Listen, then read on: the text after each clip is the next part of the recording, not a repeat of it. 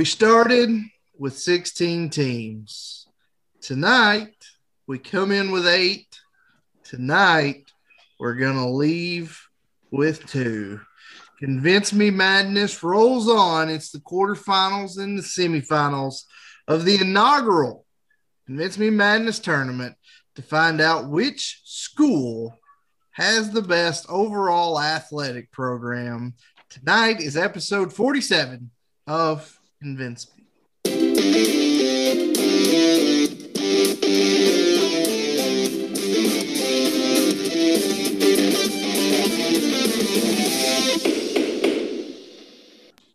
Welcome in, everybody. Like I said, episode 47. This is Convince Me. I am Andy Rutherford, joined as always by Mr. Brian Bennett, Mr. Casey Elrod. Gentlemen, how goes it?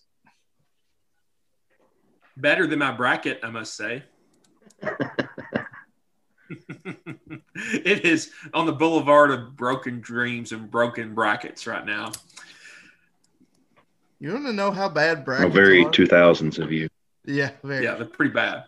Brackets are so bad. One of my ESPN brackets, I have 9 of the Sweet 16. 9. That's not a big deal. I'm in the 98.4 percentile with 9 out of 16 Sweet 16 teams.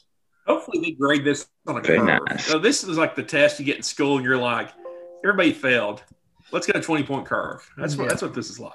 Luckily, though, I have 3 Final Four teams left and my championship game still intact. How about you, Elrod?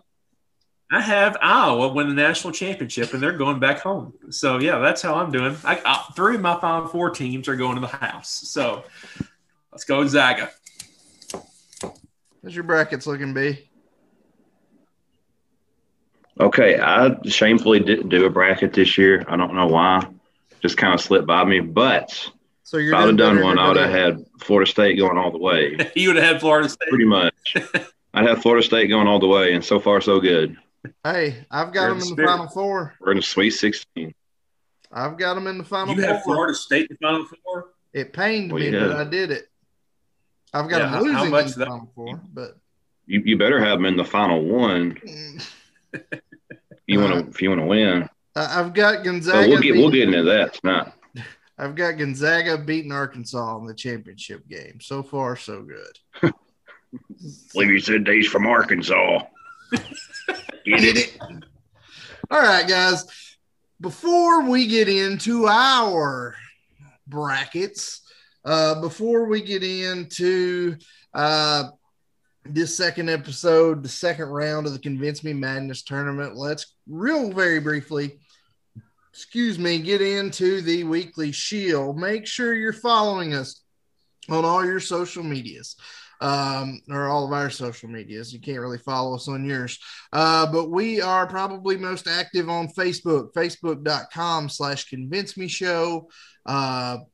Some weeks now, I won't even say most weeks anymore, but some weeks now you can find a Facebook preview over there, video format preview of every week's show. When we get those up, those will be up on facebook.com/Convince Me Show.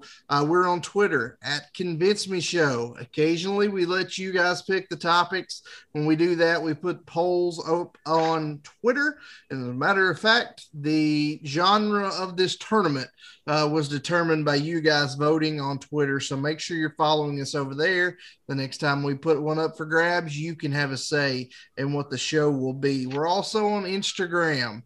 Convince Me Show over on the gram as well. Nothing overly spectacular there, but if you're going to follow us on the others, you might as well follow us there.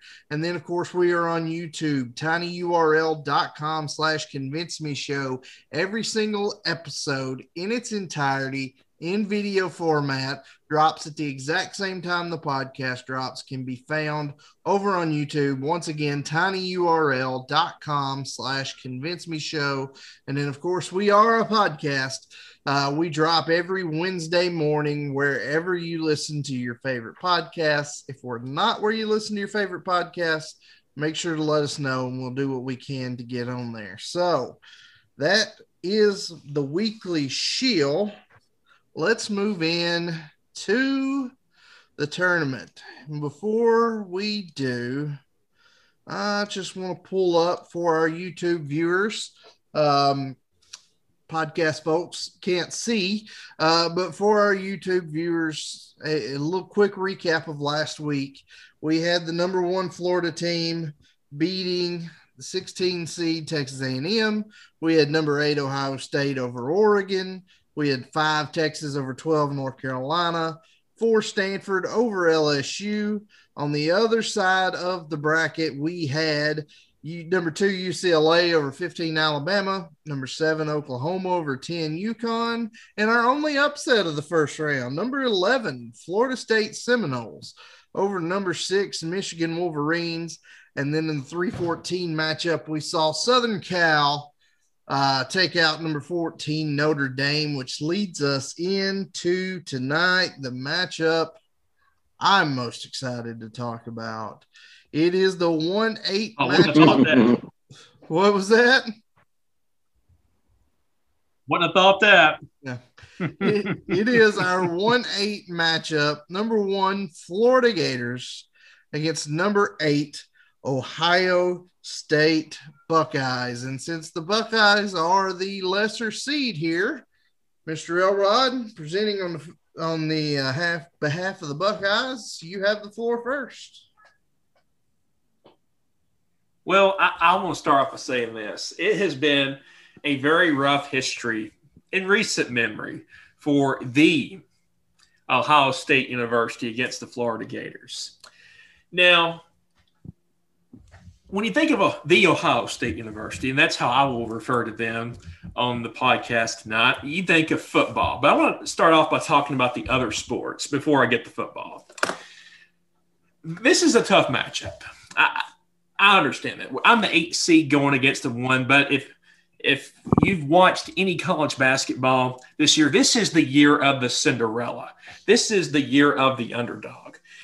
Let's talk about Ohio State baseball for a minute. It's one of the 4 core sports. They're a northern school. Now, baseball and softball at Ohio State does not have the history that Florida has. I will concede that from the start. It's a colder environment up there. A lot of people want to go south where it's warm. But Ohio State does have some history with baseball. They won a national championship in 1966. They've got 16 Big Ten regular seasons and 8 Big Ten tournament championships. Home of Nick Swisher. That's a name. That's a blast from the past. Softball. We talked about softball. They've been in 1 Women's College World Series back in '82. They've got a Big Ten regular season championship with softball. But like I said, one thing that hurts Ohio State in this aspect is the cold weather environment. Let's talk about basketball for a minute. Men's basketball. Let's start off with men's basketball. 10 Final Fours. Home of Bob Knight. A lot of people forget this. Bob Knight is a Buckeye. They have been named an All-American 23 times. We've got those great Greg Oden, Mike Conley teams, Thad Matta. They did fall to the Florida Gators in recent memory, and I believe that was the title game. But they do have a strong – they don't have a national championship, but they do – I'm sorry, in 1960 they do have the championship and 10 Final Fours. So they do have less championships than the Gators do. Women's basketball, when you look at that, they've won 12 Big Ten championships, 24 appearances in the Big Dance. They have a runner-up in 93. They're famous for being the start of Tara Vanderveer, who is the coach at Stanford now, who has won national championships. But let's talk about football. Football is a big-ticket item at Ohio State. When you look at value in terms of what a program is worth, this was very interesting. I was thinking Notre Dame or Alabama might be the most valuable program in terms of dollars, but it's Ohio State. Number 1 most valuable program in the country. 8 times they have been a national champion. 39 Big Ten championships. And creating the Heisman Trophy after the Ohio State University. 7 times. Archie Griffin, the only 2-time recipient of the award. Look at consensus All-Americans, 90, which is second to Notre Dame's 104, but a lot more than Florida's 33, I must say. All-time record, 931 wins, 25 bowl victories. I want to just real quickly compare Florida and Ohio State in terms of football, because this is important. This is the big ticket item at both schools. When you do a deep dive and look at the statistics, Ohio State's overall win percentage is 730. Florida's is 632. 8 national championships to 3 national titles. 39 conference championships to 8 conference championships. 931 wins to 743. 7 Heismans to 3. Now, Florida has had more recent success with Heisman's and national championships, but when you look as a whole, this is not even close. 84 first-round picks to 54 first-round picks. 934 weeks in the AP poll to 634. And when you look at weeks at number 1, 105 to 41. It's not even close. Ohio State has the history and has the championships and the most important sport. Florida has those, but not nearly as much. So Cinderella should advance, just like the tournament. What I failed to mention to our viewers, obviously we know this, but what we're really looking at here in these quarterfinals, we're kind of looking at how good – we're looking at what we might refer to as Capital One Cup sports. And those are the 5 major sports that go mostly into the Capital One Cup standings that I talked about last week. Those are football, men's and women's basketball, baseball, softball. So if you hear us say Capital One sports, you hear us say non-Capital One sports, that's what we mean. Those are the big 5 as far as, media coverage, as far as ticket sales, things of that sort. So if you hear us say that, that's what we're talking about. But when we look at Florida, here's the thing. Whether we are looking at Capital One sports, whether we're looking at non-Capital One sports, we kind of wanted to touch on what their best sport is, especially among Capital One sports. And with Florida, it's not as cut and dry as one might think. As a Florida fan, I'll admit I'm a little biased here, but to really look into which program is better between football and baseball was tough for me. In the end, you do have to go football. They do have 3 national championships. They've got 3 Heisman winners. They are perennially there. But when you look at their Capital One sports as a whole, I want to look at those as a whole first. Florida is the only school in the SEC and one of only 4 schools in the entire country that has a national championship in football, men's basketball, and baseball. Only 4 schools in the entire country have ever done that. Florida is one of those. 1983, the National Association of College Directors of Athletics started what they call the overall athletics programs in the country. This just started in 1983. Florida has been listed as one of the 10 best overall in the country every single year since 1983, most of those being top 5. Of course, last week I talked about the Capital One Cups. They're one of only 2 schools that have won a men's and a women's Capital One Cup. They won the first 2 men's Capital One Cups, and then the women have won as well. But when we go beyond just those Capital One sports, which Florida is, they're great all around. Football, championships, Heisman's, basketball, championships, baseball, championships, softball, championships. Women's basketball, maybe not so much. But even when we expand outside of those Capital One Cups, there are 21 teams that Florida has, the University of Florida has. Men's and women's combined, there are 21 teams. 14 of those 21 teams have won national championships. Baseball, basketball, football, the men's golf team is a 4-time national champion. The men's indoor track and field, 5-time champion. Outdoor track and field, 4-time champion. Men's swimming, 2 times. And then on the women's side, golf, gymnastics, track and field, soccer, softball, swimming, and tennis. Their tennis team has won 7 national championships.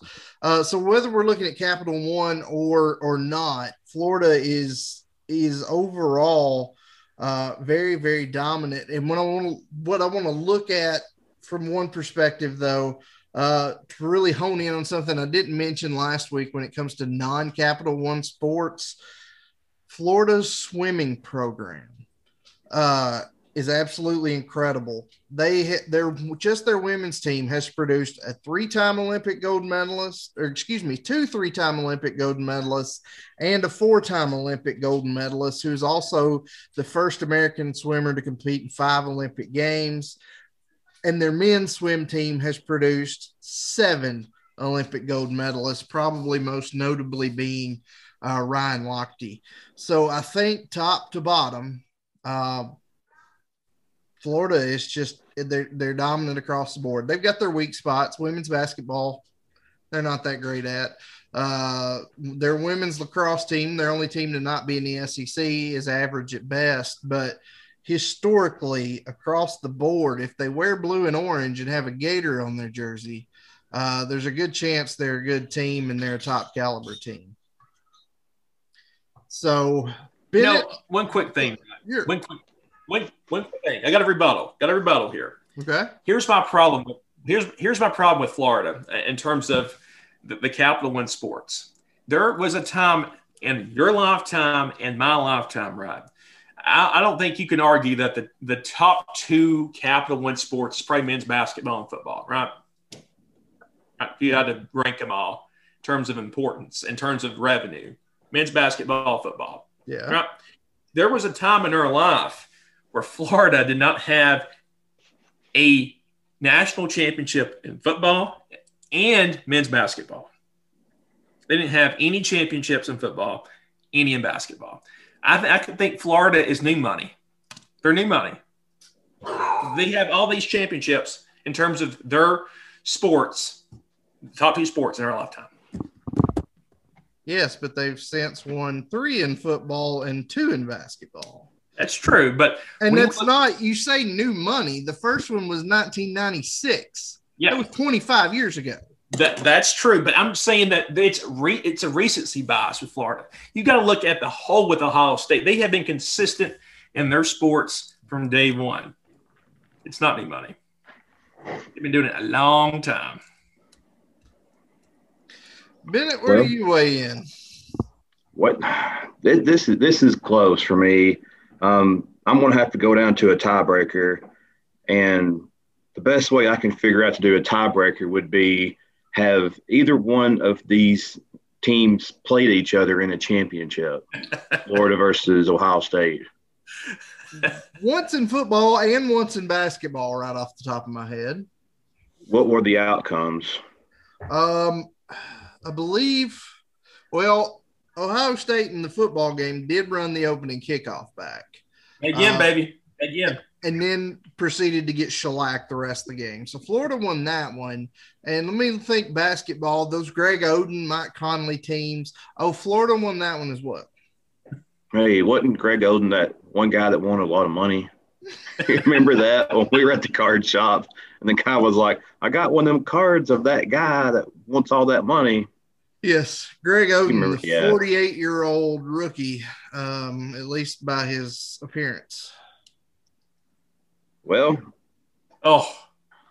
I rest my case. Rep made it for me. Elrod, I'm curious to hear your vote. Well, here's the thing. When I look at the top 2 sports,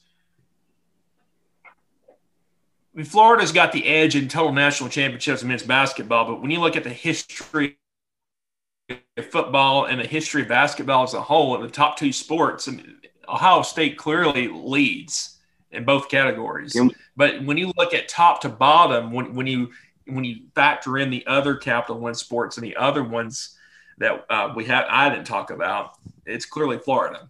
So I believe Florida would have the edge if you look at every sport. But if you hone in on the top two revenue sports, I don't think there's any question that the history would justify Ohio State.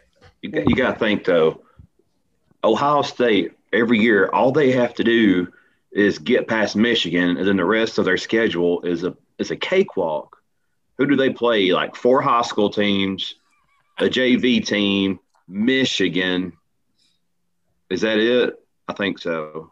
Michigan State. So, yeah, of course you're going to have some wins and some conference championships and maybe some top 10 finishes when you finish 9-1 after losing to Michigan.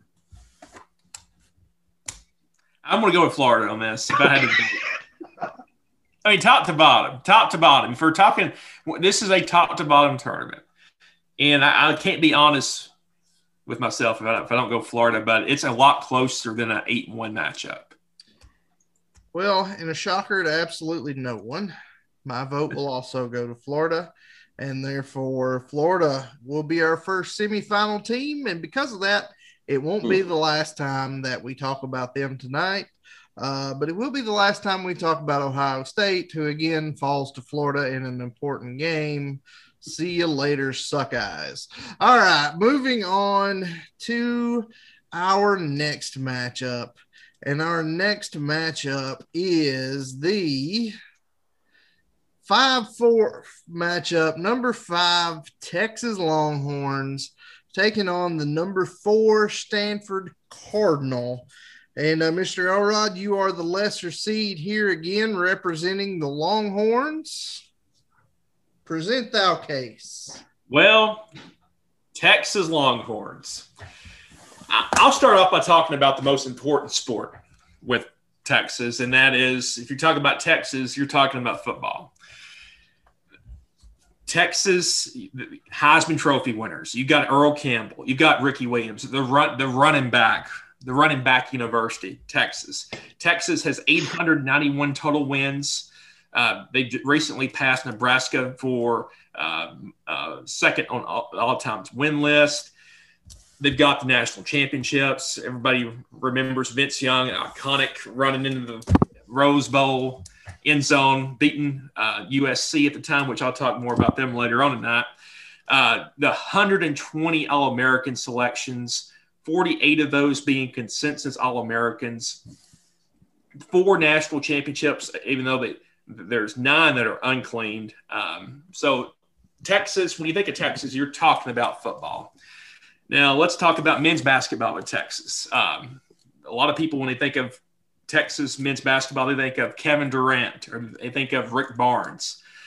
They've won 27 conference championships, which is second only to Kansas. Kansas is going to have every record in the Big 12, but Texas is second in the Big 12. They've been to the regionals, Elite 8 7 times.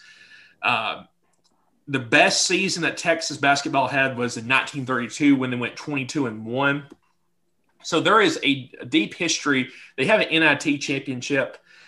They won a national championship before the NCAA tournament in 33, but they do not have a national championship in the modern-day NCAA tournament.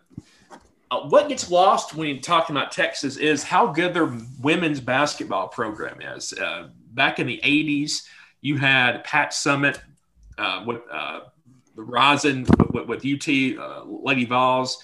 You didn't have UConn back then. You had UT, Tennessee. You had Louisiana Tech. Then you had USC, which we'll talk about later on that. But you also had Texas. Jody Conrad was one of the founders of modern-day women's basketball. Pat Summitt gets a lot of credit for bringing women's basketball to the forefront, but Jody Conrad won over 900 games herself at Texas. She won a national championship in '86 during the reign of the Lady Vols. Been to 3 Final Fours, multiple 8 Elite 8s. So women's basketball is no slouch at Texas either. But let's talk about baseball. Baseball in Texas is 1B to football. They are the winningest college baseball team in the history of the NCAA. They hold the record for most appearances in the Omaha with 35 and the most College World Series games won. They've won 6 national championships, most recently in 2005. We'll talk in the event that my Texas Longhorns advances past this round. We'll talk about some of the great baseball players that have come from Texas, and Rhett's favorite player, Roger Clemens. We'll talk more about him later tonight. Talk about softball. Texas softball, very solid. Let's see here. They have an All-American, Kate Osterman, a 4-time All-American. They've been to the Women's College World Series 20 times, and they've won it. So when you look at the Capital One Cup, when you look at those sports, you can make the argument that they are much more solid than even Ohio State because they've got the baseball and they got the softball pedigree. So I believe my Texas Longhorns. When you look at other sports, separate and apart from the Capital Ones, Texas is a great golf school. They've won 3 national championships, 47 Big 12 championships. When you look at some of the golfers that have come through Texas, Jordan Spieth is the most recent national champion that they had. Justin Leonard, Ben Crenshaw, arguably the best putter of all time. So they have put out some pretty good golf talent. So that would be the other sport that I would mention apart from the Capital One teams. Mr. Bennett, the Stanford Cardinal. Yeah, the Stanford Cardinal. The Cardinal, as you say, they have a very rich history in athletics, believe it or not. I'm going to talk about a couple real quick from the men's and women's side from the Capital One Cup. For the men's side, I'd say the football team it's a pretty solid organization.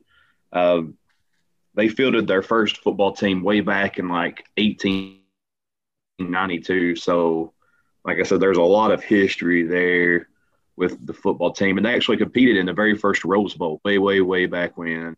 They have 2 national championships. I think a lot of people don't realize that Stanford has 2 national championships. For a while there, they were always a bet to finish in the top 10 at some point. As a matter of fact, they finished in the top 10 in 6 different decades. And as recently as 2015, they finished number 3 in the country. They've played in 30 bowl games, and 15 of those being Rose Bowls, which is the 3rd most of any team in the NCAA. They do have 1 Heisman winner, which is the knock them that they've only had 1 Heisman winner in Jim Plunkett.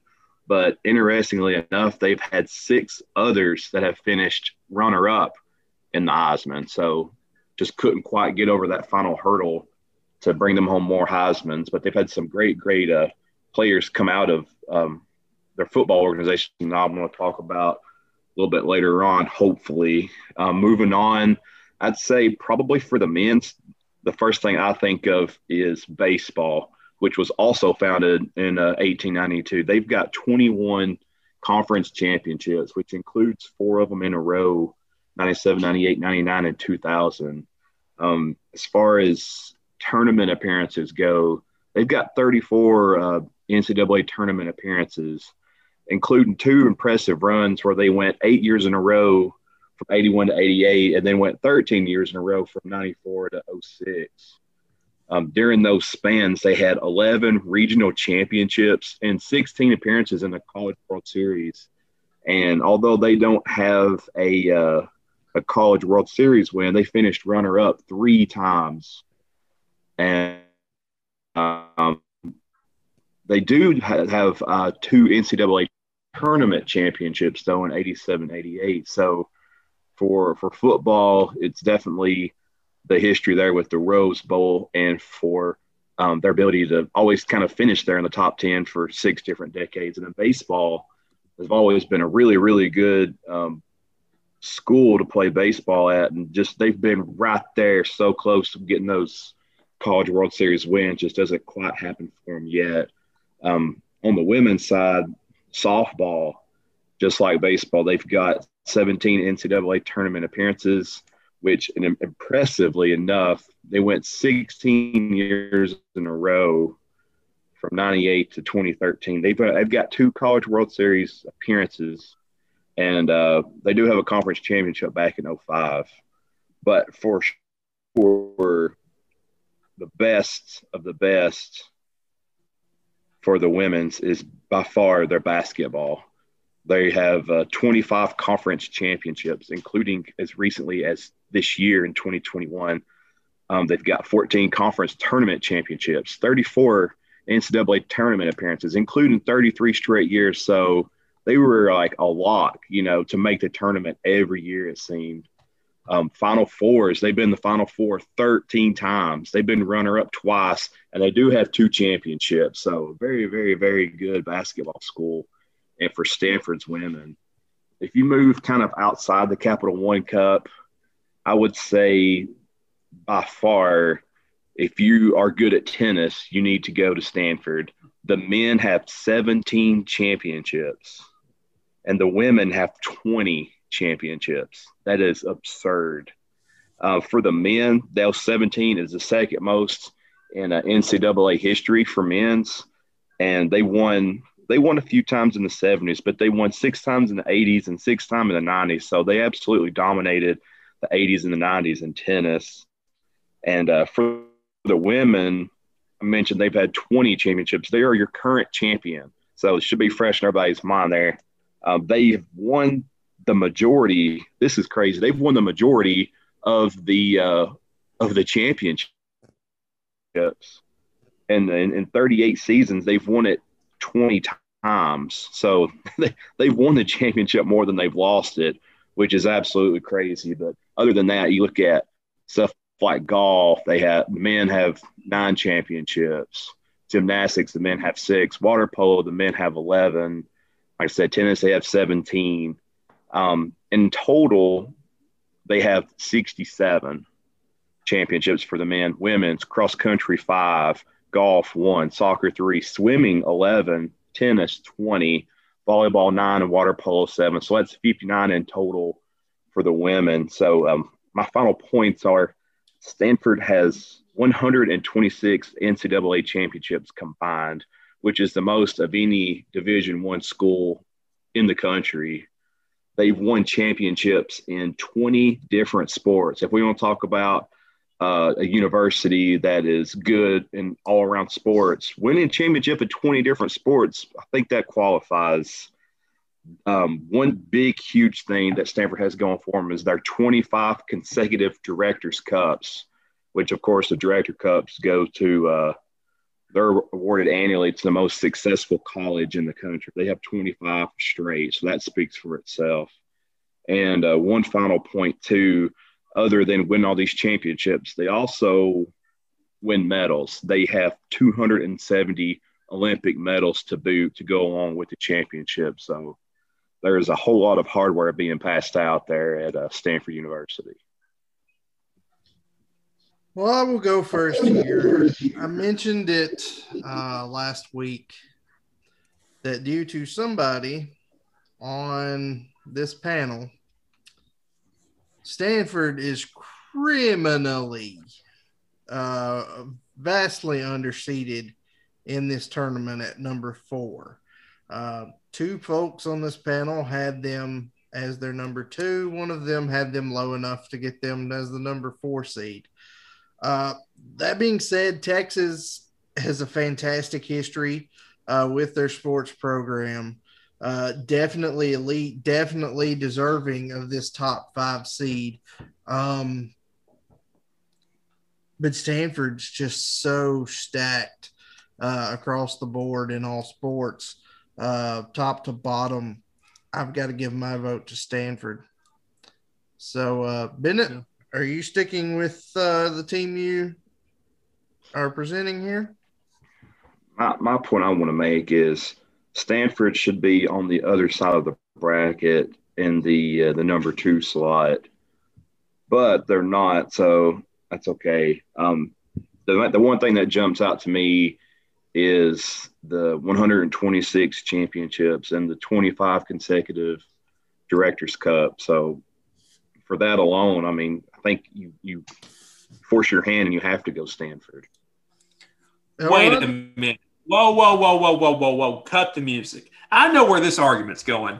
Rudd is already planting a seed. He's going to be like John Calipari complaining about his bracket on the next round when Florida's got to play Stanford in the semifinals. He's already planning for his excuse. But I think that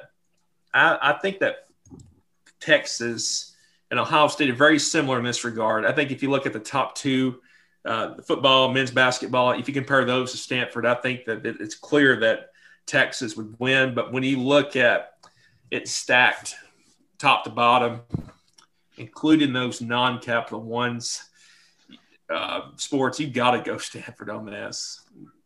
I think Ohio State, Texas are very top-heavy with their sports, but when you look at top to bottom, it's got to be Stanford.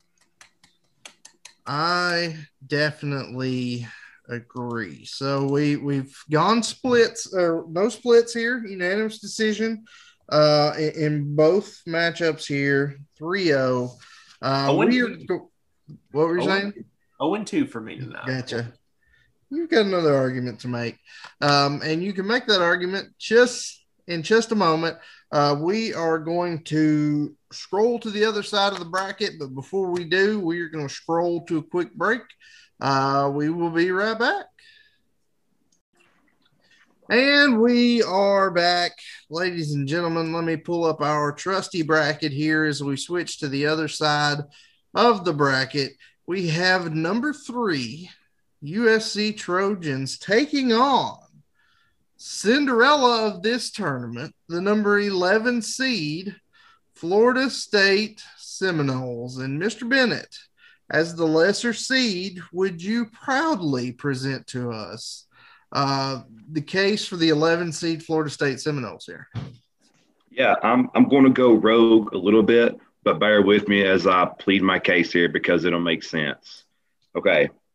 Now, we all know FSU as one of the top football programs in the country, give or take. Not so much last few years, but in the whole, yes. 90s powerhouse, they had the 36 consecutive bowl game streak, which is an NCAA record.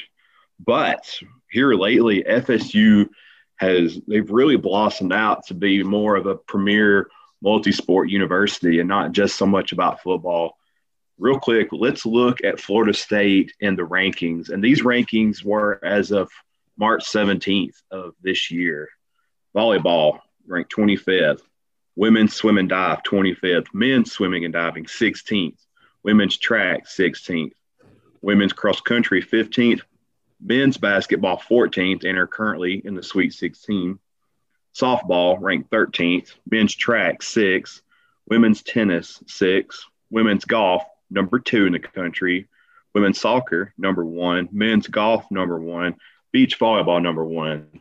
So they have 6 teams in the top 10, and they have 3 number 1s in the country as of the last time the polls were updated. Now, real quick, yeah, USC, they do have more championships than Florida State does. But what has USC been up to lately? Men's baseball, they last won in 98.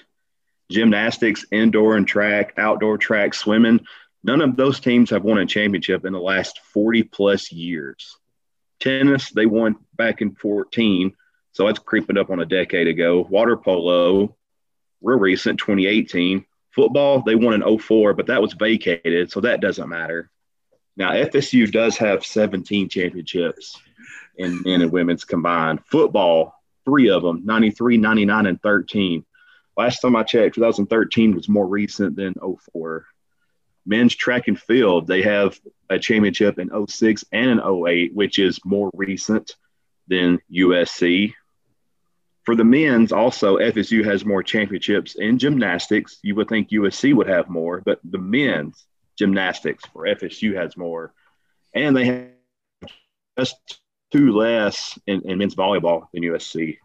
The women also hold their own as well, like up against USC. Each school has two track and field championships and two region soccer. But FSU has three softball, whereas USC is at a big old goose egg 0. And I'm sure he's going to talk about their golf team, but FSU is just two championships behind them in golf. Overall, men's football team, 3 championships, outdoor track and field, 2 championships, volleyball, 2, gymnastics, 2, women track and field, 2, softball, 3, golf, 1, and soccer twice. Now, real quick, a few little fun facts. Since Florida State has joined the ACC in 1992, you can't really deny their surge of success that they've enjoyed throughout all sports, not just football. Since 92, they've won 80 ACC team championships in 14 different sports. That's what's important. 80 championships in 14 different sports. And 21 of those titles have came within the last 4 years. In the 2016-2017 season, FSU was the only FBS school in the nation to have each of its sports advance to the NCAA postseason. And since 2010, Seminole teams have qualified and NCAA postseason play in 147 out of 154 opportunities. So they're getting it done across the board. What I want to say to y'all is don't just look at USC's numbers because you're going to be living in the past. We need to look and focus a little bit more about what's going on in today's times instead of don't be one of those guys. Well, back in the day we were good. That's like being a Cowboys fan. Don't be a Cowboys fan. So if you look at 2021, I think that Florida State does as good a job as anybody in the country at representing success across the board in all sports. So for that reason alone, I think one should go for Florida State. Bennett turning Elrod's old money and new money concept against him there. Mr. Elrod, the mighty Trojans of USC. Well, I must say, I was not expecting to bring a knife to a gunfight, but that's pretty much what I've done. How about Free Shoes University going hill with the steel chair over the head? But here's the deal. I know he said you don't want to look at history, but you kind of have to. We're looking at as these teams as a whole. Let's just briefly, we just saw the numbers with Stanford a minute ago about how many national championships Stanford has. Well, USC is right behind them.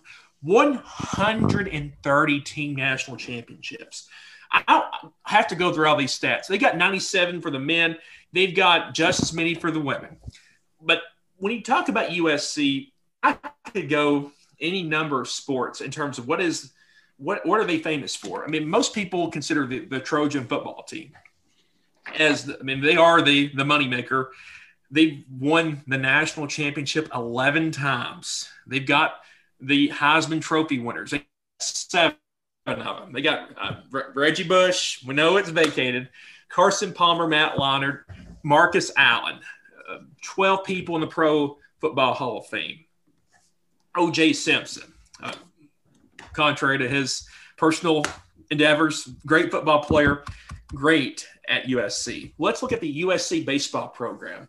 12 national championships in baseball. And these were not back in the early 1900s either. These are recent championships. You look at men's basketball. The one weak point of USC is their men's basketball program. They've got over 1,000 wins, but they've got 2 Final Fours, but they do not have a national championship. One of the only sports that they do not have a national championship in at USC. Women's basketball. This was eye-opening for me. When you look at, I consider UConn 1, Tennessee 2 on women's basketball. But when you drill down and look at history and the players that have come out of this university, it's worth noting that they've got 2 back-to-back. One of the only schools that have back-to-back championships other than Tennessee and UConn is USC. let me name you just some people to come out of this program. Cynthia Cooper, Lisa Leslie, Cheryl Miller, Tina Thompson.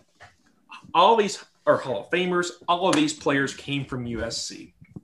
I know that you don't want to – you look at the most recent championship for Florida State. Yeah, they have a more recent football championship. But when you look at the stats, when you compare the big ticket program, football, it's not even close. Overall, 11 national championships of 3, 37 conference championships of 15, 53 bowl games. He compared double the Heisman Trophy winners, double the consensus All-Americans, double the NFL draft picks, which they're number one in, by the way, 512. 785 weeks in the AP poll, 82 first-round picks to Florida State's 45. They overwhelmed them in football. Basketball might be on an even playing field. Women's basketball is not on an even playing field. And one thing I will say about a non-Capital One record that will never be broken by anybody. And let's talk about USC men's track for a second. The team championships. In the middle part of the 20th century, USC men's track team won 26 consecutive national championships. That's going to be hard-pressed to break in any sport. That's going to be here for a long time. USC overwhelms Florida State in total team national championships. They've got the history that they're not new money. They haven't had the success that they've had with Pete Carroll, but they're still a top 20 program. When you look top to bottom, it's USC all day long. Mr. Elrod, I would like to commend you. You are growing. You are making progress. In the midst of that argument, you said when it came to women's basketball, UConn won, Tennessee too. And I'm so proud of you right now. National championships. So proud of you. I don't know about that. Elrod, are you sticking with your argument? Are you voting USC or are you going Florida State? You got to go USC top to bottom. You got to go USC. Mr. Bennett, are you sticking with your guns? Rasheed University. Couple things. Or Number one, USC's football team have been around since the 1300s. So it's natural that they're going to have more players in the NFL, more championships, more Heismans. Really, Florida State didn't really take off until Bobby Bowden got there. So I think that the success that they've enjoyed over the shorter period of time, if you add that up to the time that USC has been a great program, I think they would be a little bit closer than they were. Fun fact about USC, though, to throw in there, there's a few scenes in Forrest Gump. Forrest waiting for Jenny to get back to her college, and then he knocks the socks off the guy in the car. That was filmed at USC. Jenny in her dorm room with Forrest, that was also filmed at USC. So, yeah, so there's your fun fact. Some of Forrest Gump was filmed at USC there. I'm going to have to go with, since Forrest Gump was filmed partly at USC, I'm going to go with Florida State. Whoa! This comes down to me. And as much as I would love to, here's the thing, I'm going to pickle. I either give Elrod a win or I pick Florida State.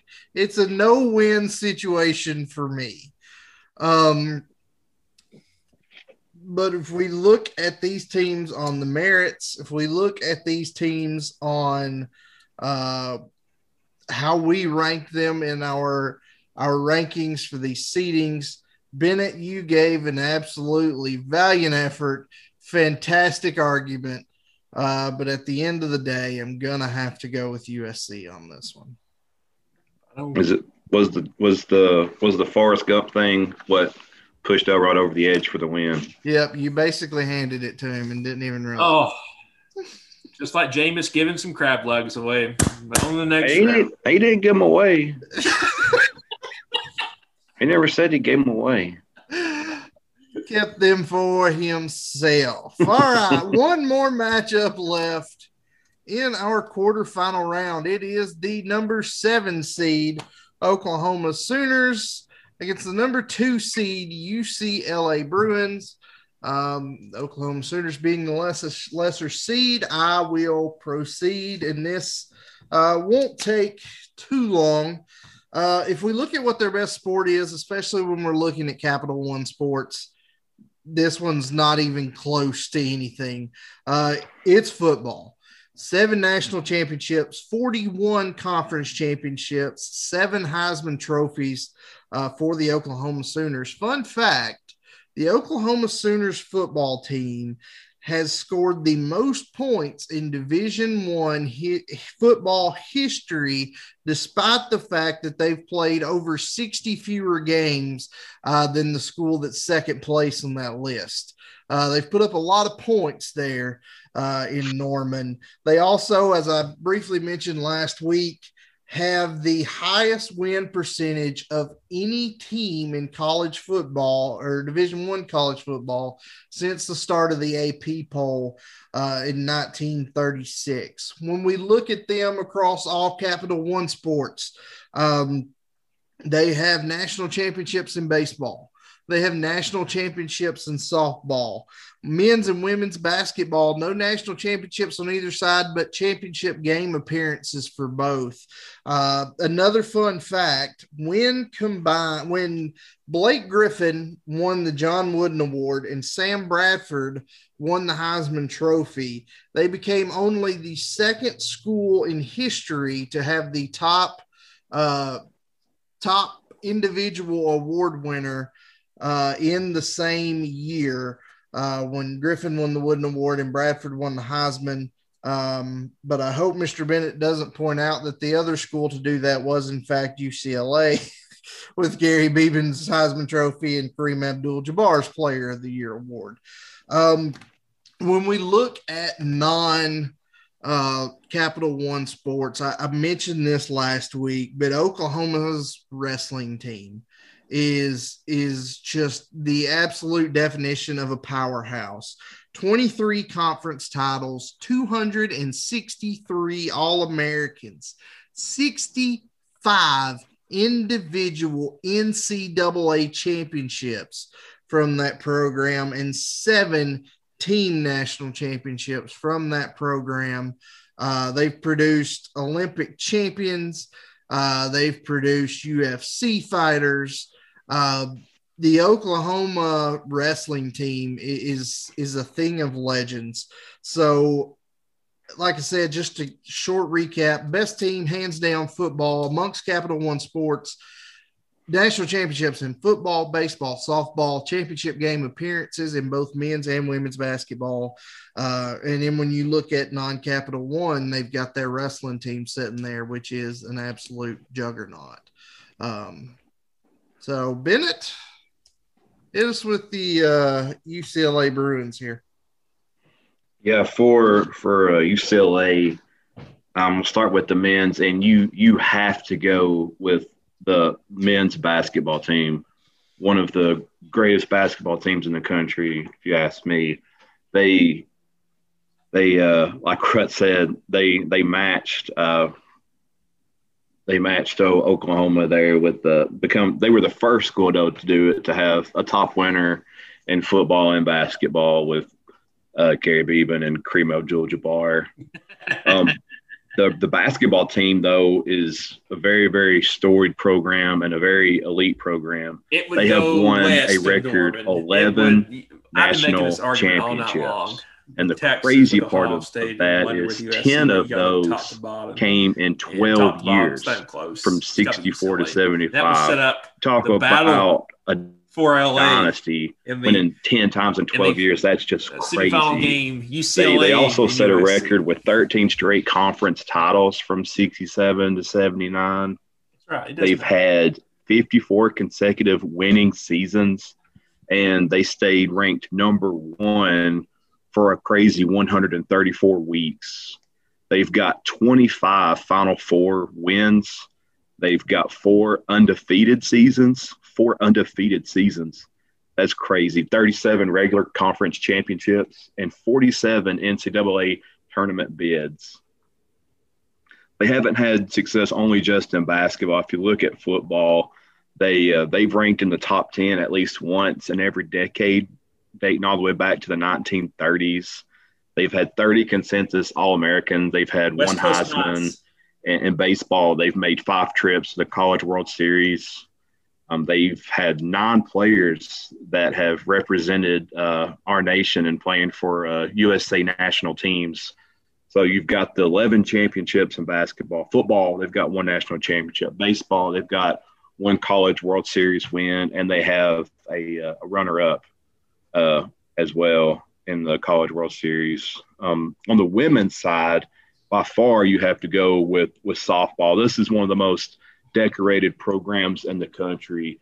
They lead all schools with 12 NCAA championships, 13 women's College World Series championships, and 7 runner-up. So potentially they could have had 20 College World Series victories.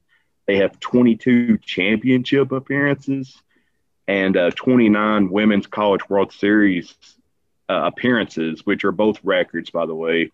And they've also led all schools with 187 NCAA tournament wins.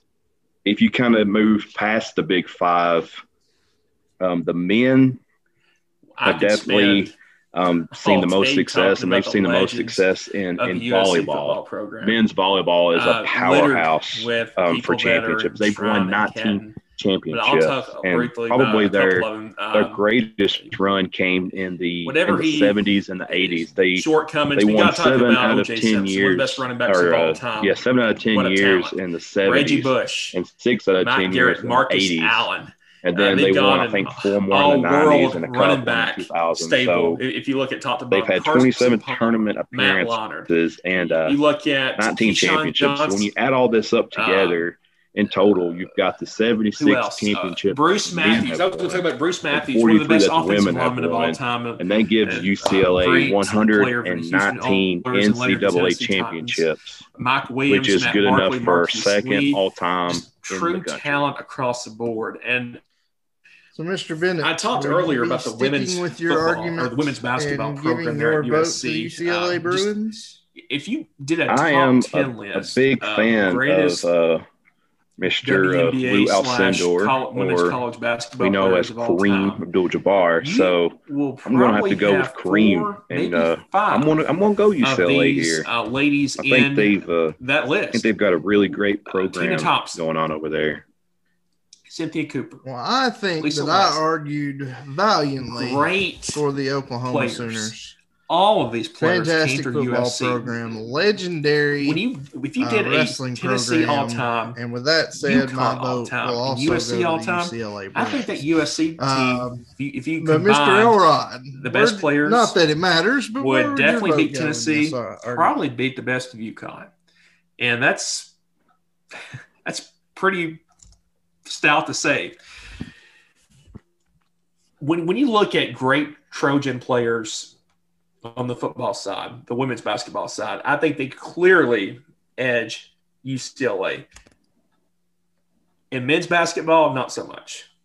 I'm going to get dominated. No, I just want to say that UCLA men's your team vote does matter. Will dominate it does the matter. USC men's team. I will concede that when you look at those John Wooden teams, Kareem Abdul-Jabbar. So much for upsets. The Cinderella has gone down. We move into I don't lose on baseball. Semifinals. If you look at the great baseball players that have come out, you can see here on your screen, YouTube viewers. Let's talk about Randy Johnson. We've got Let's the talk top about 4 Mark seeds. Pryor. Let's talk about our the Boones. Final 4. I know you're a big fan of the Boones, Elrod right? just mentioned both Boone brothers, the Battle of LA. USC First Trojans. of all, we're guys from Tennessee. I win the baseball.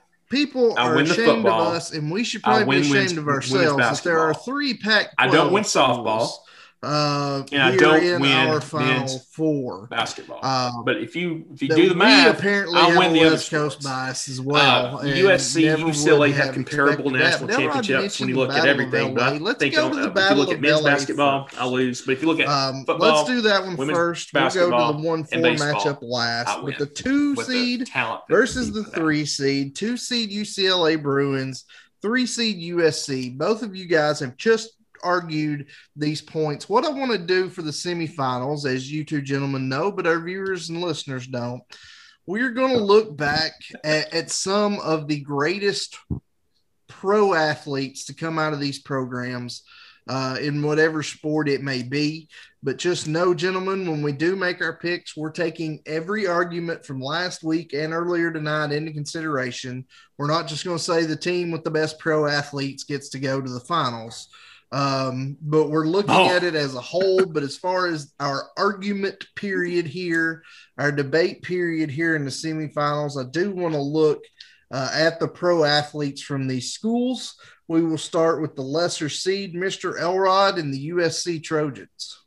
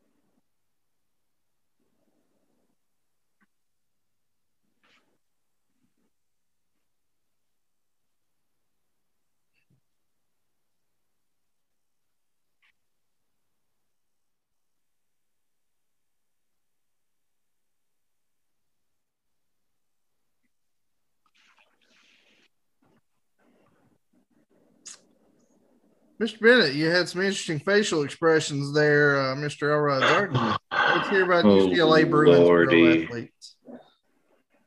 Lordy, where do I start? Where do I start? Heck, let's start with the baseball. They've had several decent names come out and play professional baseball. Probably two of the most notable that you've probably heard of is Troy Gloss, four-time All-Star, 2002 World Series MVP, and Chase Utley. Uh, Chase Utley was huge, back in the 2000s, six-time All-Star, four-time Silver Slugger, World Series champion, and a member of course, the All Decades team in 2000. But a little ditty that I find interesting and to kind of go against Elrod here is there was one more gentleman that went to UCLA and played baseball. Who was that? Oh, Jackie Robinson, the first UCLA student to letter in four sports: baseball, basketball, football, and track. Of course, we know him as breaking the color barrier as the first African-American Major League Baseball player. He's a member of the All-Century team. He had his number retired across the entire MLB. He's a Hall of Famer, and he's a sports icon. He's an American icon. I think just Jackie alone should kind of sway that vote a tiny bit. Moving on, basketball. A few huge names in basketball, and a few current names as well. Number one, Donald Barksdale. Reason I mention him, he was the first African-American basketball player to be named an All-American. He won Olympic gold. He was an all-star in the NBA, and he's a member of the NBA Hall of Fame. You've got current people like Lonzo Ball, who was number 2 pick. You've got Kevin Love, three-point contest winner, 4-time All-Star, Olympic gold medalist. Russell Westbrook, one of the biggest names in NBA. Then you've got Reggie Miller. You guys remember Reggie Miller, Olympic gold medal winner, second most 3 points, all 3-pointers of all time, and another NBA Hall of Famer. Couple other gentlemen I saved best for last. I'll vote One, for Mr. USC. Bill Walton, 3-time College Player of the Year, 2-time college champion, number 1 pick, 2-time NBA champion, MVP, Finals MVP, and a Hall of Famer. And then, of course, Kareem Abdul-Jabbar, 19-time All-Star, 15-time All-NBA, 6-time champion, 2 times Finals MVP, 6-time MVP. He was another 3-time College Player of the Year. He won 3 championships while he was at UCLA and was the all-time points leader upon his retirement from the NBA. He basically dominated at UCLA and dominated in the NBA too. Now, moving on to football, the one name that really sticks out to me in football, they're not necessarily a huge football school, but Troy Aikman, of course, is probably the biggest name that people first think of about UCLA. About 30 minutes ago, I knew this was going to happen. Hall of Famer, 3-time Super Bowl champ. But what you may not know is his number has been retired at UCLA. The number 8 is retired. He's a college football Hall of Fame member and an NFL Hall of Fame member. Brett, this one's for you. Randy Cross, the great 49er. He went to UCLA. Of course, he was a 3-time All-Pro, a 3-time Pro Bowler, 3-time Super Bowl champ. He's in the College Football Hall of Fame, and I think he's got a decent resume to maybe hopefully one day make it to the NFL Hall of Fame. He's right there, right on the fence for me. A couple other Hall of Famers, Kenny Easley. He was the Defensive Player of the Year in '84, Hall of Famer, like I said, 3-time All-American, 5-time Pro Bowl. His number is also retired at UCLA. And Jonathan Ogden, one of the greatest linemen of all time, his number is also retired by UCLA. He's in the College Football Hall of Fame, multiple Pro Bowls, 11 of them, multiple All-Pros, Super Bowl champ, NFL Hall of Famer, just a highly decorated career for him. Moving on, tennis. You don't really think tennis so much for UCLA, but a couple of names that really leaped out to me was Arthur Ashe. You know, he was a number 1 ranked player back in the day. He's a Wimbledon champion, and he's in the Hall of Fame. And also Jimmy Connors, who was also ranked number 1, and he was ranked number 1 for a while. He was the first male to be ranked number 1 for over 200 weeks. He's a 2-time Wimbledon winner, and he's also in the Hall of Fame. And track and field, another thing, the huge names from track and field. Florence Griffith Joyner, gold medalist, world record holder, and one name that actually beats that name, which is hard to do, is Jackie Joyner Kersee, who has 3 gold medals, all-time great Olympian, and an article I think by Sports Illustrated. Don't hold me to that, but they had voted for greatest female athlete all time, and Jackie Joyner Kersee landed in at number 1 on that list. So when you look at it as a whole, UCLA doesn't just have great athletes; they have like certified legends. Some of these names that I named off: Jackie Robinson, Kareem Abdul-Jabbar, Bill Walton, even Jackie Joyner Kersee. Some of these names, I would put these names up against any other university in the nation if we're talking, top 4, top 5 to come out of the school. Okay. I'll cast my vote first here. We look at the pros. We look at the arguments that have already been presented otherwise. Both of these schools across all formats are elite, without a doubt.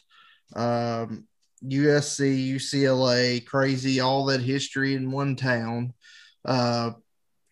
Bennett, you did not gain yourself any favor with your mention of that dastardly Chase Utley. But you gained some back with Cross, so that helped. That helped. Are y'all going to make me the deciding vote, or are each of you sticking with your? Yeah, I'm staying with UCLA. This one's close. This one's real close. This is semifinals of Convince Me Madness close. But overall, top to bottom, I'm going to have to go with UCLA here. So again, no big upsets as the 2 seed moves to the championship game. But speaking of the championship game, I think it's safe to say our other matchup here is what some people might call the real championship of Convince Me Madness.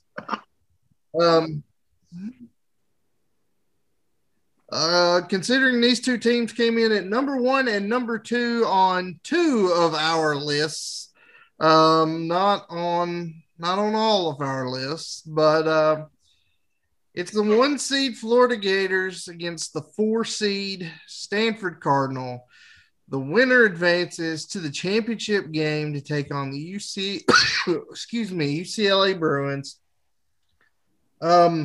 Oddly enough, as the lesser seed, the number 4 Stanford Cardinal. Bennett, tell me about some of their pro athletes. Yeah, they've had some pretty huge names come out of Stanford.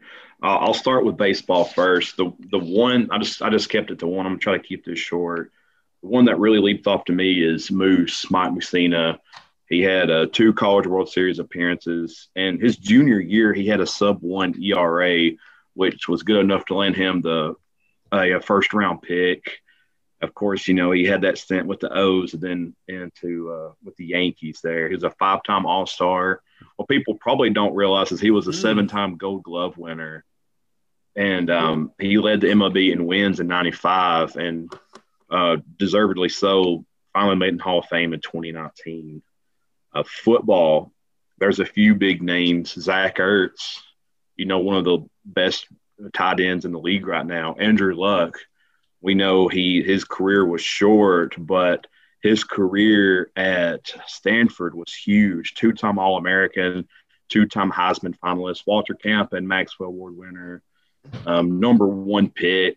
And he actually set a few rookie records, too, as a Colt that his first year. So he had a very, very, very successful time at Stanford. Another name that a lot of people probably forget is Richard Sherman.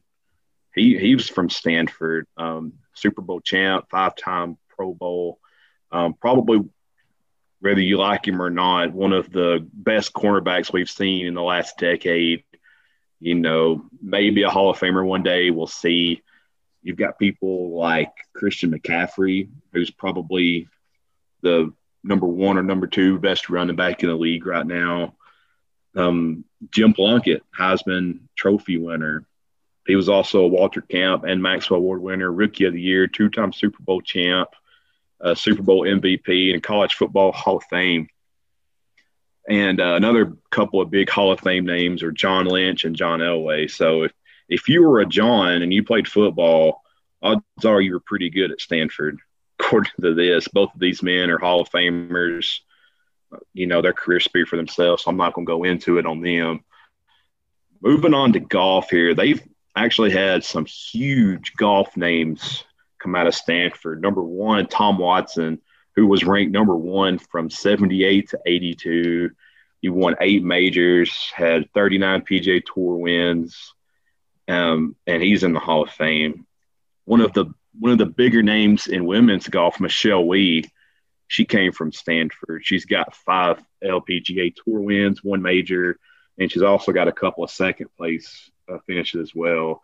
And then here's one for Elrod, Mr. Tiger Woods, one of the all-time greats, came from Stanford, sports icon, worldwide icon, number one for seems like over 1 million weeks, it seemed like in the 15 majors, I could do a whole show over Tiger, and I think we have before, actually, though. Last one I want to touch on real quick too is the Olympics. Summer Sanders. Y'all remember Summer Sanders from Nickelodeon. Before she was a Nickelodeon spokesman on Figure It Out, she was a 2-time gold medalist, and she had 8 U.S. championships and 9 NCAA championships. Another big name, Katie Ledecky, 9 gold medals, 15 world championships, which is the most ever, and she owns multiple world records as well. And the last one is a very important one too, and that's Carrie Strug. If y'all remember, she's a national sports hero. She was doing the vault for USA, and USA had to have, I think it was over a 9.4, and she goes up there on her first one and falls and gets a 9.1, and she tears up her ankle pretty bad. But they said, we need you to go out there. You need over a 9.4 for gold. So she bears through it. LeBron would have just laid there and cried, and they would have had to carry him off. She gets up and she runs on that messed up ankle, torn ligaments and everything, sticks the landing, gets a 9.6, 9.7, something like that, and gives USA the gold, and we beat the Russians in the Olympics. It's one of the most memorable moments in sports history. And so Carrie Strug also, Stanford. And for a rut point, this has absolutely nothing to do with sports, but there's also a very important person that also came out of Stanford, and that would be one Reese Witherspoon. She went to Stanford. So something to consider as well there. Has nothing to do with sports, but I just want to throw it out there. Well, Bennett knows what to do to throw me off my game and get my mind elsewhere. Reese Witherspoon. Florida has Aaron Andrews, but I still give the nod to Reese Witherspoon personally. But there you go. When we look at the Florida Gators and we look at their pro athletes, just a general overview, they've had 372 guys drafted into the NFL, 41 into the NBA, 201 by Major League Baseball. 52 of those to this point have made Major League squads. There 180 Florida Gators have made 292 Olympic appearances, and in those appearances have gained 126 medals, 60 of those being gold. So when we look at this, we start with our weakest argument first, right? We look at the NBA. Florida's had some guys. Bradley Beal is an all-star right now. He was a one and done at Florida. When you look at, I've been talking about top maybe not have been superstars in the NBA, but spent most of them It's at least a close. decade in the NBA. But I come to which it from that this longevity's got something to it there. I have a Your chance. It's David all about Lee, Al chance. I have a Horford, chance Joakim here Noah, Corey with Brewer, my beloved Mike Tiger Miller Woods has got a couple to rings. end the Florida Jason Gators' run Williams, to the the convincing white one, championship with you'll one vote right remember here. from back in the day. He was a Assuming Gator. Mr. Bennett Udonis doesn't go Haslam, heel Chandler and vote Parsons. with These the are guys Gators. that weren't superstars, but stayed in the league for a long And time. baby, that's what I'm going There's to do something to right be now. said about that. Stanford Cardinal takes down the Florida Gators. Last I year's hope. or 2 years I ago, hope. the last full Hopefully, season of baseball, Bennett we doesn't had do another hill home turn run leader, tonight and rookie of vote the year, Florida. the polar bear himself. Pete Alonso was a Florida Gator, and then several guys that are in majors now that are serviceable at worst. That doesn't matter anymore. You've got Mike Zunino, Harrison Bader, Darren O'Day, some other guys that had more than a cup of coffee in the majors, David Eckstein, Matt Laporta, guys with decent careers. All those came from Florida. Let's move to the NFL, shall we, when we're looking at pro athletes. The NFL's all-time leading rusher, Emmitt Smith, was a Florida Gator. Jack Youngblood, Hall of Fame defensive end, Florida Gators. The recently retired Pouncey twins were two of the best offensive linemen in the NBA or in the NFL. They would be the best offensive linemen in the NBA for sure, but two of the best offensive linemen in the NFL for the last decade. Of course, they played together at Florida. Chris Collinsworth was a Florida Gator. Kevin Carter, former standout defensive end, was a Florida Gator. And of course, still 22 years later, your NFL rookie sack record holder, Javon the Freak Curse, was a Florida Gator. But when we go outside the big sports, the big organizations, we look at some individual stuff. 2014 tour championship and FedEx Cup winner, Billy Horschel, was a Florida Gator. Ryan Lochte, that I mentioned earlier, a 12-time Olympic medalist. He is the second most decorated male in Olympic swimming history, and tied for second amongst men and women, tied with Dara Torres, also a Florida Gator, and a couple other ladies as well. And probably the one that's had the most success in their sport to come from the Florida Gators is Abby Wambach, two-time Olympic gold medalist. She's won a World Cup. She was a 6 times United States Soccer Athlete of the Year. She's in the National Soccer Hall of Fame. She is second all time amongst men and women in international goals, and she was the 2012 FIFA World Player of the Year, becoming the first American woman to win the award in over 10 years.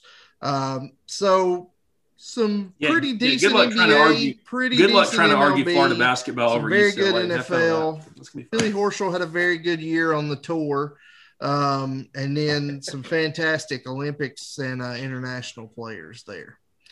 So maybe a little bit combined with all the other arguments that have been said.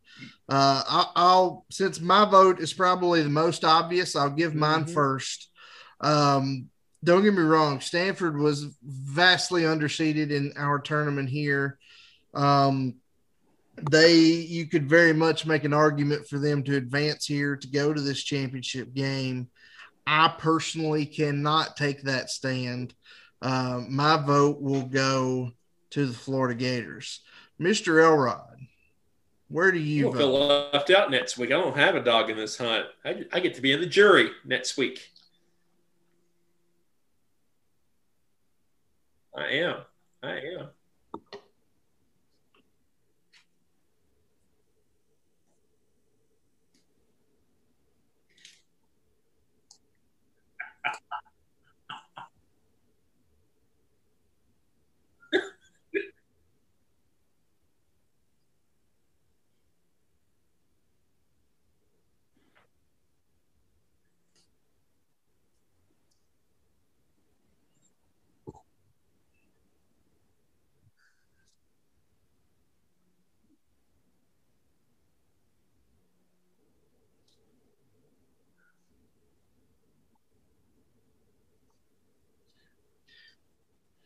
Mr. Bennett, the vote is 1-1, and I would remind you what your top seed was on the ballots we handed in. I'm just throwing that out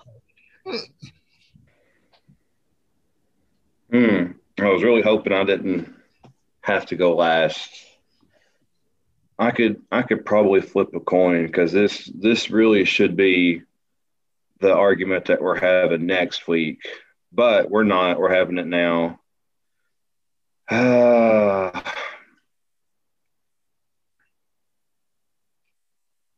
You know, I feel good about my stance with UCLA. So for next week, we're going to have UCLA versus Florida.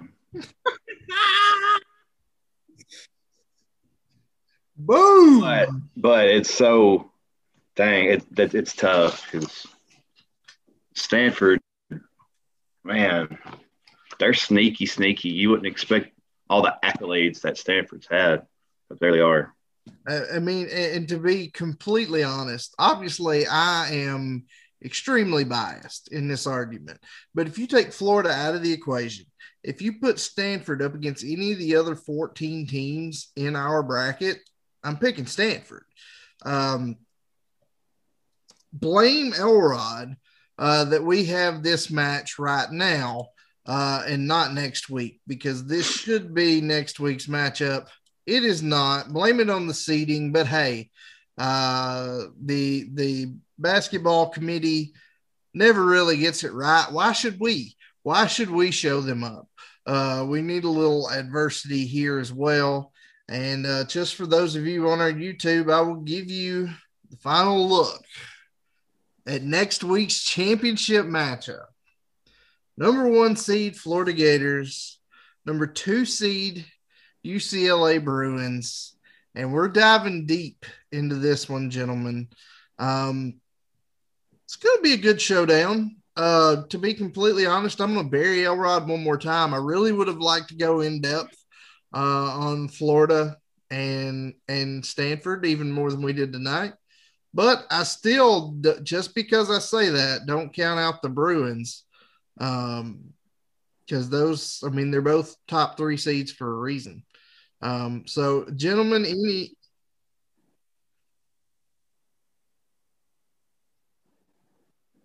going to try to skyhook into the championship here. are you trying to tell me that Kareem Abdul-Jabbar is better than Joakim Noah? His hair wasn't as good. I don't know, man. He had some pretty sweet hair back in college, and he had the big old mutton chops too. That he did. All right, guys, that'll do it for rounds 2 and 3. We started with 16. Next week, we got 2. It's a showdown for the ages. Florida Gators, UCLA Bruins, the finale, the championship, the big shebang. Florida and UCLA next week. Gentlemen, any parting words before we go?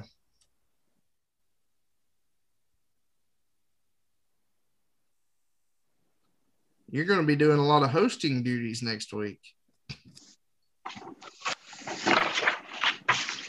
Bennett, parting thoughts? Yeah. FSU alumni, Derek Brooks, Walter Jones, Randy Moss. Randy Moss played in 95. He didn't play, but he was on the team. Ron Simmons, Fred Blitnikoff, Anquan Bolden, Leroy Butler, Dalvin Cook, Lee Corso, Warwick Dunn, Burt Reynolds, Myron Roll, who's a Rhodes Scholar and a neurosurgeon now, Deion Sanders, Charlie Ward, Peter Warwick, Chris Winkie, and famous Jameis. Hey. That's all I got to say about that. Charlie Ward was a point guard. He was. I had him in basketball category too if I miraculously would have advanced, but y'all never get to hear the rest of my alumni. Sorry. That will do it for this week, folks. We will see you back here next week for Mr. Bennett, for Mr. Elrod. I'm Rut, and we'll see you then. Peace.